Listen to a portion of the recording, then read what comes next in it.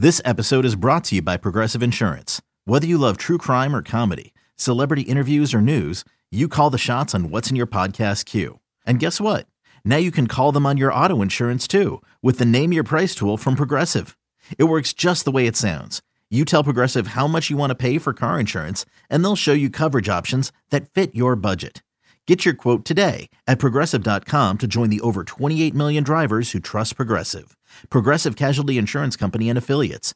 Price and coverage match limited by state law. Introducing the Two-Way V4, where groundbreaking fuel cell technology meets fresh foam cushioning for the ultimate performance. With fuel cell, each step feels explosive, delivering unparalleled energy return. Paired with fresh foam, experience maximum comfort throughout the game. Its lightweight textile upper offers support and breathability without sacrificing agility. Whether you're hitting the clutch shot or locking down the opposition, the Two-Way V4 gives you the tools to play at a high level. Learn more and purchase the Two-Way for yourself at NewBalance.com.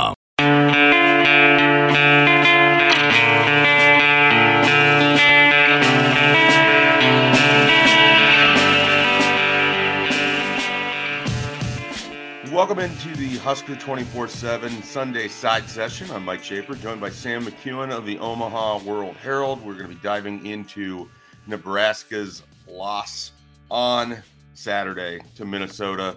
A game that felt both at times different than what we've seen from Nebraska this year and all too familiar.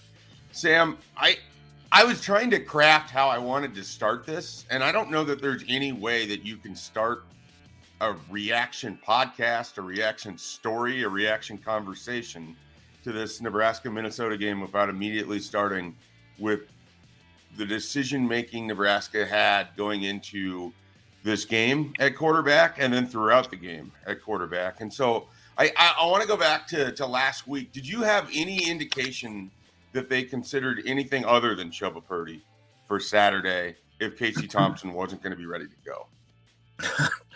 Well, I mean, not really. No, I wasn't there on Wednesday when Whipple was talking, but I think there was, how do I put this?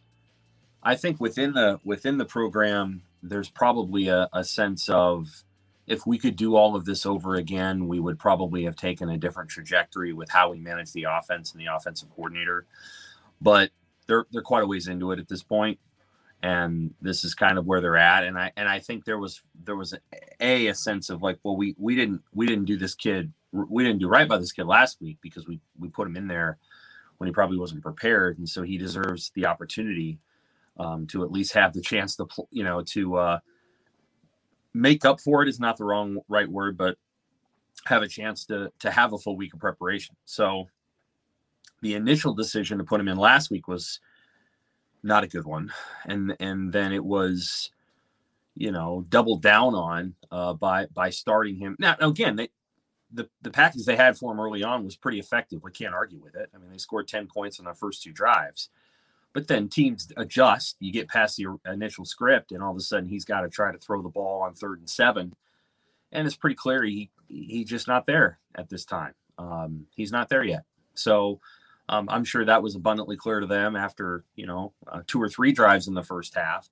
Why it took as long as it did to make the replacement, I don't know. Then when Smothers goes in, again, he falls 2 yards short of a first down, and he's yanked just like last week.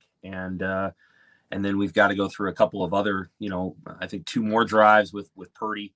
He was pulled after the interception, which was a very, very bad decision. So I think there's an internal logic that gets going. This is the number 2. He's the number 2 guy. We played him last week and it wasn't fair to him. We owe it to him to give him a chance to play the full game this week. So there's just an internal logic that builds on itself. And that's how they got to that point. Logan, unfortunately, I think hasn't been given as much of a chance as he should have. Yeah, the thing that I keep coming back to, and obviously we don't get to watch practice, is I wonder, you listen to Mickey Joseph talk last week. He talked about the anxiety and sort of the panic that Chubba was in against Illinois, and that he almost seemed to indicate that wasn't what they would see during the week when he's going through reps and everything. And so I trying to rationalize it going into Saturday, it's like, well, maybe Chubba Purdy's just been the better practice player. And, that's that's a thing that happens, and maybe that's the case, but it just really felt like you got off of those the first two drives, and really that second drive, a lot of it was kind of improv from him, just escaping two pressures, picking up some big yards that way. They got another chunk play somewhere else, and they're down there inside the 10. And at the time, I mean, you're thinking maybe Nebraska has the answers for Minnesota's defense, and it just immediately goes away after that. And I'm baffled by how you can watch the second half of last week and then how everything sort of goes after that second, third drive and just continue to put him in that situation. Like it's such a disservice to the other players on that offense. I mean, and some of it is so obvious. I mean, you have people in the press box pointing it out. I'm sure the fans saw it too. He doesn't even drop back with normal steps to pass anymore. I mean, on third down, it's almost like there was a magnet that was pulling him to that east sideline in a weird kind of shuffle motion. Yeah. And so, that takes away half the field. It takes away any vision he might have to his left. And, you just wonder if he's going to make the right decision to get rid of the ball versus try to just chuck it. And sometimes he chucked it, and Nebraska got lucky and they dropped a couple. And other times, I mean, the last throw that he had that went for an interception. It was stunning to me that they just continued to allow that to go. And then you saw the conversation on Twitter. It certainly was all over my message board. I mean, there's almost a way to ignore it.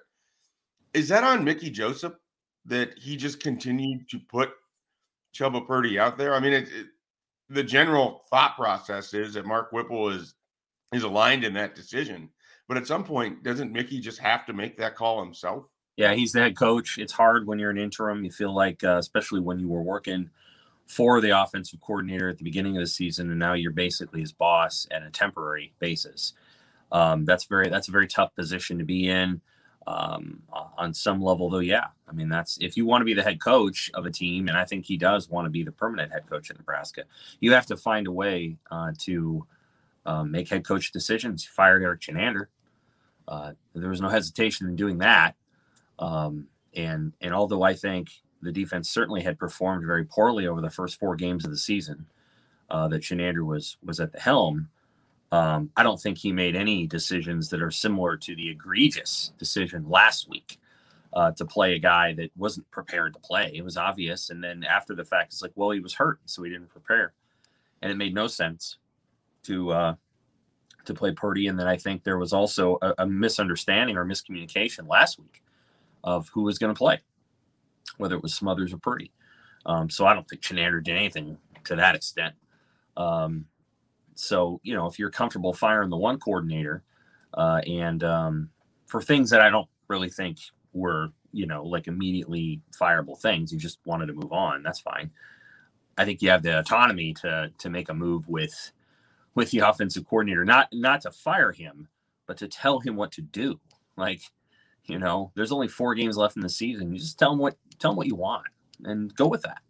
And it feels like there was just too much waiting there. There was too much uncertainty and too much whatever you want to call it. And as a result, things just got to where they are. And I don't know. Like the players were done a disservice. I think Smothers has done a disservice over the last week and a half or game and a half. And I think the fans deserve better too. And, I think the thing that I just keep coming back to over the last, I don't know how many games, the last 3 for sure. It's just like, Nebraska fans deserve better. They just do. They deserve better than the game strategy that they've seen. I understand they threw for a lot of yards at Purdue, but they deserve to have a team that feels like it's playing in a logical way. And to be very honest with you, I just don't consistently see that. I don't think that the rigor has been put into the offensive development over the course of this year, and I think you're seeing it. So I don't know what a cohesive offense would look like, but I don't think Whipple has adequately developed other quarterbacks. I don't think the offensive line has been adequately developed. I don't know if they like what they're doing. And it's clear to me that in practice, there aren't enough players who are getting time on the field because it shows when backups go in. Another day is here, and you're ready for it. What to wear? Check. Breakfast, lunch, and dinner? Check. Planning for what's next and how to save for it? That's where Bank of America can help. For your financial to-dos, Bank of America has experts ready to help get you closer to your goals. Get started at one of our local financial centers or 24/7 in our mobile banking app. Find a location near you at bankofamerica.com/talktous. What would you like the power to do? Mobile banking requires downloading the app and is only available for select devices. Message and data rates may apply. Bank of America N.A., member FDIC. When you need mealtime inspiration, it's worth shopping Kroger, where you'll find over 30,000 mouth-watering choices that excite your inner foodie. And no matter what tasty choice you make, you'll enjoy our everyday low prices, plus extra ways to save, like digital coupons worth over $600 each week. You can also save up to $1 off per gallon at the pump with fuel points. More savings and more inspiring flavors make shopping Kroger worth it every time. Kroger, fresh for everyone. Fuel restrictions apply. As we'll just kind of stick with the offense for now, and then we'll dive over into the defensive side of the ball. Anthony Grant is probably his best game since Indiana. Yeah. And it started big. I mean, the 6 carries for 60 yards. Was there anything that you saw in there that Nebraska schemed up on the opening drive, or was it as simple as, and sometimes, we make it more difficult than it is. Was it as simple as they executed plays that they were expecting to run in that scripted portion right off the bat? They executed well. There were a couple of things that I liked that they did. The first run for 36 yards was a good run by Grant. I think they had figured something out about how Minnesota was sort of playing sort of a run, not a fit, but more like a run game, blitz, pressure. And so they found a way to get a gap where the safety was having to come up and make a tackle, which the safety can't do until about 6 yards after the line of scrimmage. So they did a nice job with that. And then they had a couple of nice, they motioned Trey Palmer one way and Anthony Grant with an outside zone the other way, brought a guy over with him. Trey did. The touchdown run was a nice play where they had unbalance to the right side. A lot of guys over there, with Anthony going that way and Chuba keeping and going to the left. And so they had some nice ideas there. But Anthony's just a really good runner at the second level. He makes guys miss. He doesn't quit. He plays hard. He's relatively good through the line of scrimmage, but he's also he just plays his rear end off when he gets after it. I would love to see him throw him the ball more, not in screen passes, but just out in the flat, make him one guy against, one against one and see what happens. On Purdy's interception, what's interesting is that, Anthony Grant's right there and okay, it's 15 yards, but he could have caught the ball and then had a lead blocker in Chancellor Brewington out right in front of him. And he probably doesn't make the first down, but he might, it's a lot better than what they just said, what Purdy did. I mean, they probably would have gained 10 to 15 yards. So it would have been an interesting play. But I think they view, I don't know. So Anthony Grant, I thought played well. I thought the run scheme early was good, but Minnesota adjusted and Nebraska they don't just blow guys off the ball. So, you can't do some of the things that Michigan does. It's just harder to do. And it's clear to me that they don't practice the run game with the same amount of vigor that some other teams do. And it shows in the way that, it shows mostly just in the way they block and the way that the run game kind of plays out. They're only good for so long. They tend to be better in first and second quarters, and then they wane as the night goes on. And I thought we saw that again on Saturday. They start okay, and then they really struggle once defenses adjust.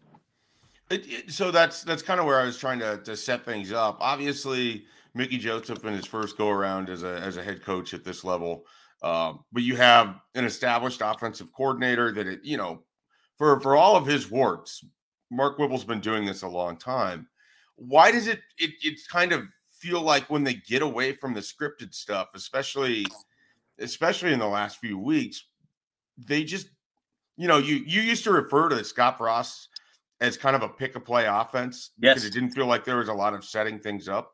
Yeah. Does that not also kind of describe what's happening with Mark Whipple right now? Like it doesn't feel like they try to set things up for other stuff to appear later in the game. anymore. It's almost, and especially when it's Casey Thompson and Trey Palmer's out there, then it sort of just becomes, the panic button was Adrian Martinez for Scott Frost. The panic button for Mark Whipple just feels like, all right, let's just throw it up.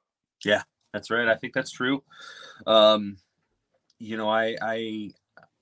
do feel like Scott was getting more there last year, although it didn't bear out into wins. I do think they were trying to build some stuff, but it didn't work. This season has been really haphazard, in my opinion. Like, it just hasn't. There's been some cool plays along the way and great individual efforts. Certainly Trey Palmer had an unforgettable game at Purdue, and good for him. But yeah, I mean, I would say that it doesn't feel like a cohesive whole. Now, there's a lot of teams I watch, and I'll tell, like, people talk about Bill O'Brien being Nebraska's head coach one day, and I don't like what Alabama's offense does either, which is basically to ask the quarterback to kind of get him out of a jam. And they don't have a lot of cohesion, and they have more talent than Nebraska. So it kind of depends on what you're looking for in an offense and what you want to do. I like what Michigan does. I think they've got an identity, that I appreciate. I like what Illinois does. They lost yesterday, but I know who they are. I know who Minnesota is, and they won. So I don't know. Like, I think there's that line that you got to ride between innovation and identity. And the really, really good teams ride it really, really well. There's probably nobody who's more innovative than Andy Reid, and his quarterback is equally innovative. And sometimes that's burned them, and sometimes that's been why they won games. So, he's probably the best template I can think of a head coach who wows you and then infuriates you. On the flip side of the coin, there are offenses in the NFL and college where you know exactly what they're going to be, and that either comes through. You know exactly what the 49ers are going to be. I really like their offense with Kyle Shanahan, but my sense of how you do those things is challenging if you don't have the offensive line that's able to pull it off.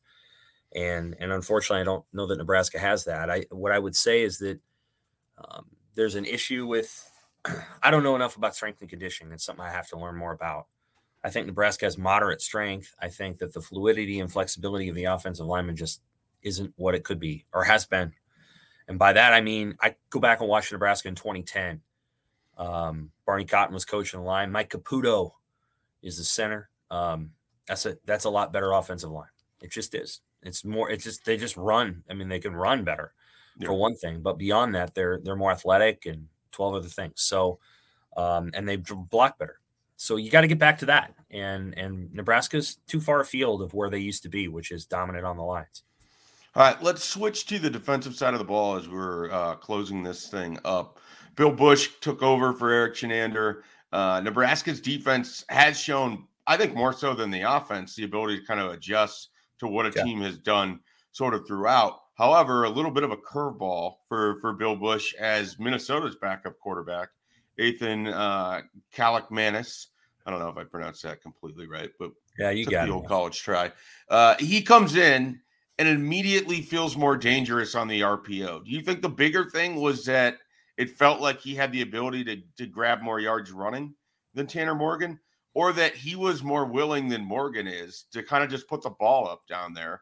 And that forced Nebraska to have to respect a little bit more deep throws in the second half. Yes and yes. I think both are true. I think Nebraska did not feel like it had to account very much for Tanner Morgan in that pocket. And they were not worried about Morgan running. They were not worried about Morgan throwing.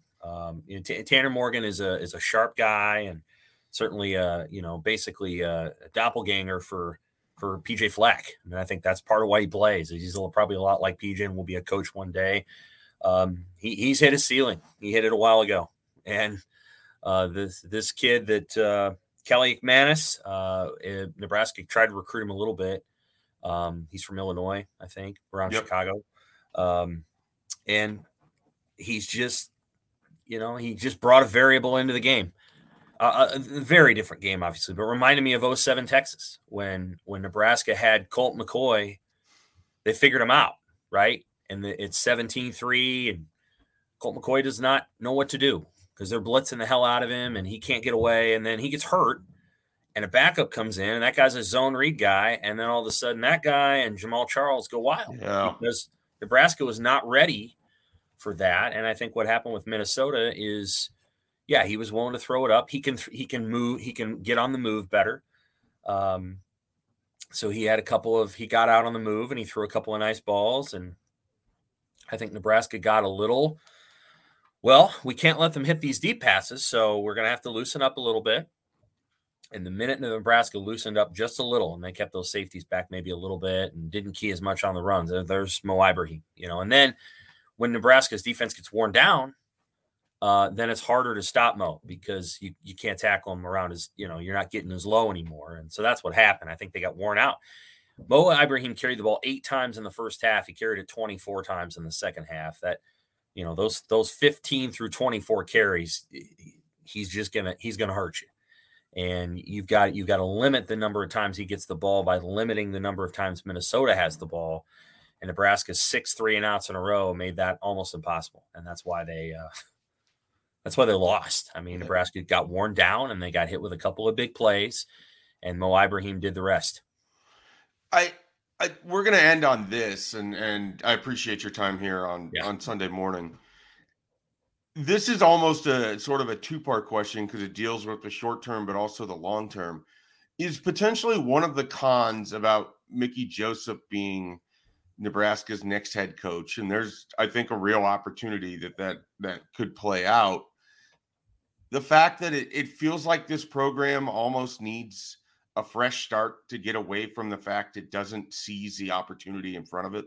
I mean, you go back over these last 5 years, Nebraska's been in games like Saturday where they have the chance to put a team away, and then suddenly they stop scoring.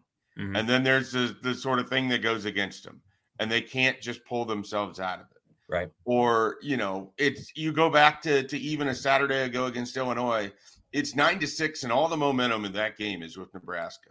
And on one throw to Ramir Johnson, things could absolutely explode against an offense that is even less equipped than I think Minnesota to come back against you. And Nebraska can't make that catch. Again, this past Saturday, multiple times, Oliver Martin makes that catch on a two. Just getting out of the shadow of your own end zone and letting Brian Buschini, who had a hell of a day yesterday, and really gave Nebraska the best chance to play the Big Ten West style of football that they probably had all year with all of his punts. Right. And Oliver Martin can't make that catch. Travis Vokolek couldn't make the catch over the middle. And I know he was hung out to dry. Mm-hmm. And then the game ends with Trey Palmer not making a catch. Like, that's right. It just feels that this is built into the DNA, the fabric of Nebraska football.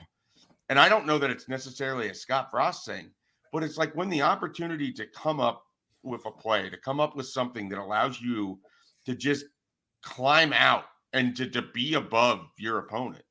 They just haven't done it. And Mickey's only been here for a year, but it just feels like it's so baked into everything about this program right now. Do you think that there's almost a value in just starting over completely? I think even if Mickey's the head coach, it's going to feel very close to a start over. I think there'll be a lot of changes in the coaching staff. Maybe not as many on defense. I don't know. Maybe you keep Bush around in some capacity or coordinator capacity or whatever. But I think it would be very much a start over. I think Mickey probably looks at the roster and is like, yeah, this isn't going to get us where we need to go. We're going to have to change what we do. Now, that said, I would probably at this point say Nebraska would be better served by going and getting a coach that has a very different context than what we currently have. That we're currently looking at Nebraska, and just remakes it in a lot of different ways. There's been reasons why coaches up till this point have had a really hard time, getting clear of some of the administrative muck. Obviously, Bill Callahan had a strike and a half against him when he got here, and then he didn't help himself in some ways. And in the ways where he did help himself, he didn't get a lot of support from people outside the program. Bo Pelini, burned himself You know, he had his own personal issues, their personal traits that held him back. Mike Riley never had a chance. But he also didn't know how to say no. So, you know, Mike didn't know how to say no. He didn't know how to keep people from meddling. And Scott had a unique challenge too. Scott also struggled at times with saying no. But the thing that Scott had to deal with, that Mickey would have to deal with a little bit, is the former player thing. And it's a thing. And yeah, I think that the former Husker players are terrific and obviously have earned the right to be around the program a lot, but there's just an extra pressure that goes into being a former Husker and also being the head coach. And that there's just a kind of access that is expected, that you're expected to give. Like you're the representative for everybody that played for T.O. or Frank. Not the rest of them, but everybody before, you know, before Callahan, it feels like. And so there's an extra thing that goes along with that. And Mickey would have to navigate that like really well. Like he'd have to set some pretty clear boundaries and go, this is, I'm running the program. You're not running the program. I don't have time for this today. Got to go. Got to, you know, get it. Love you. Got to run this thing the way I see fit. If you bring in somebody from outside, they're going to run it the way they're going to run it. And that might be advantageous at this point. I just feel like Nebraska does not consistently make the plays they have to make in the moments they have to make them. I get all that. I think that's what happens when you don't have dominant offensive and defensive lines. I think you have to build a program that is very much about the 3 yards on the right and the left of where the ball starts on the line of scrimmage. You have to build it there. And I'll just give you an example. Brian Kelly's not coming to Nebraska, obviously. But I'll tell you what Brian Kelly has done. And people, he is a personality that I don't know that I would like to be around as a reporter, but his 2 teams, and he has 2 teams, right? LSU and Notre Dame, because he left Notre Dame, but he built that. Marcus Freeman has only been there 2 years, so it's Brian Kelly's team. And it's LSU, you know, it's not his talent, but they went and beat Alabama last night. Those guys play on the line. They play on the line of scrimmage. And Notre Dame kicked Clemson's ass. They kicked their ass. And I watched both games, and LSU held their own. And they won the game by 1 because they got a good quarterback. And, you know, there's some other things they're doing, and they got a little lucky, but they won. But the thing that you watch on both those teams is they're set up for some success because their linemen can play. And I think he has something to do with that. And I think whoever Nebraska's coach is, whether it's Mickey or somebody else, they better prioritize that and get away from worrying about the corners and the receivers and the quarterback. Those are all important pieces, but you will not win in the Big Ten that is now or the Big Ten that is in the future unless you have a culture that is built on your big men being your best men on the team. And you watch USC and UCLA. USC is a little whatever, but UCLA is built that way too. Chip Kelly, for all of whatever, he's built a team at UCLA that plays on the line, and Oregon plays on the line, and Oregon may end up in the Big Ten. We'll see. So you better develop that stuff. And somehow Nebraska's gotten away from that with all the bells and whistles they have and all the nutrition and whatever. I don't know, Chafe. I look at their line play and I'm like, this isn't what I grew up on. It isn't even what they had 10 to 12 years ago. And I'm no. Well, and that's sort of the amazing thing is you don't have to go that far back in recent memory of people complaining about offensive linemen that would be significantly big upgrades that also went on to the NFL too. I mean, there was some real talent there. It wasn't like it was just pieced together and luck. So, All right. Well, hey, we at Husker 24/7 appreciate your time stopping by here on the Sunday side session. You can, of course, catch all of Sam's great stuff at the Omaha World Herald. And be sure to check out everything we got going on at Husker 24/7. We'll be back this week with a couple more podcasts as Nebraska prepares to head to Ann Arbor and Michigan.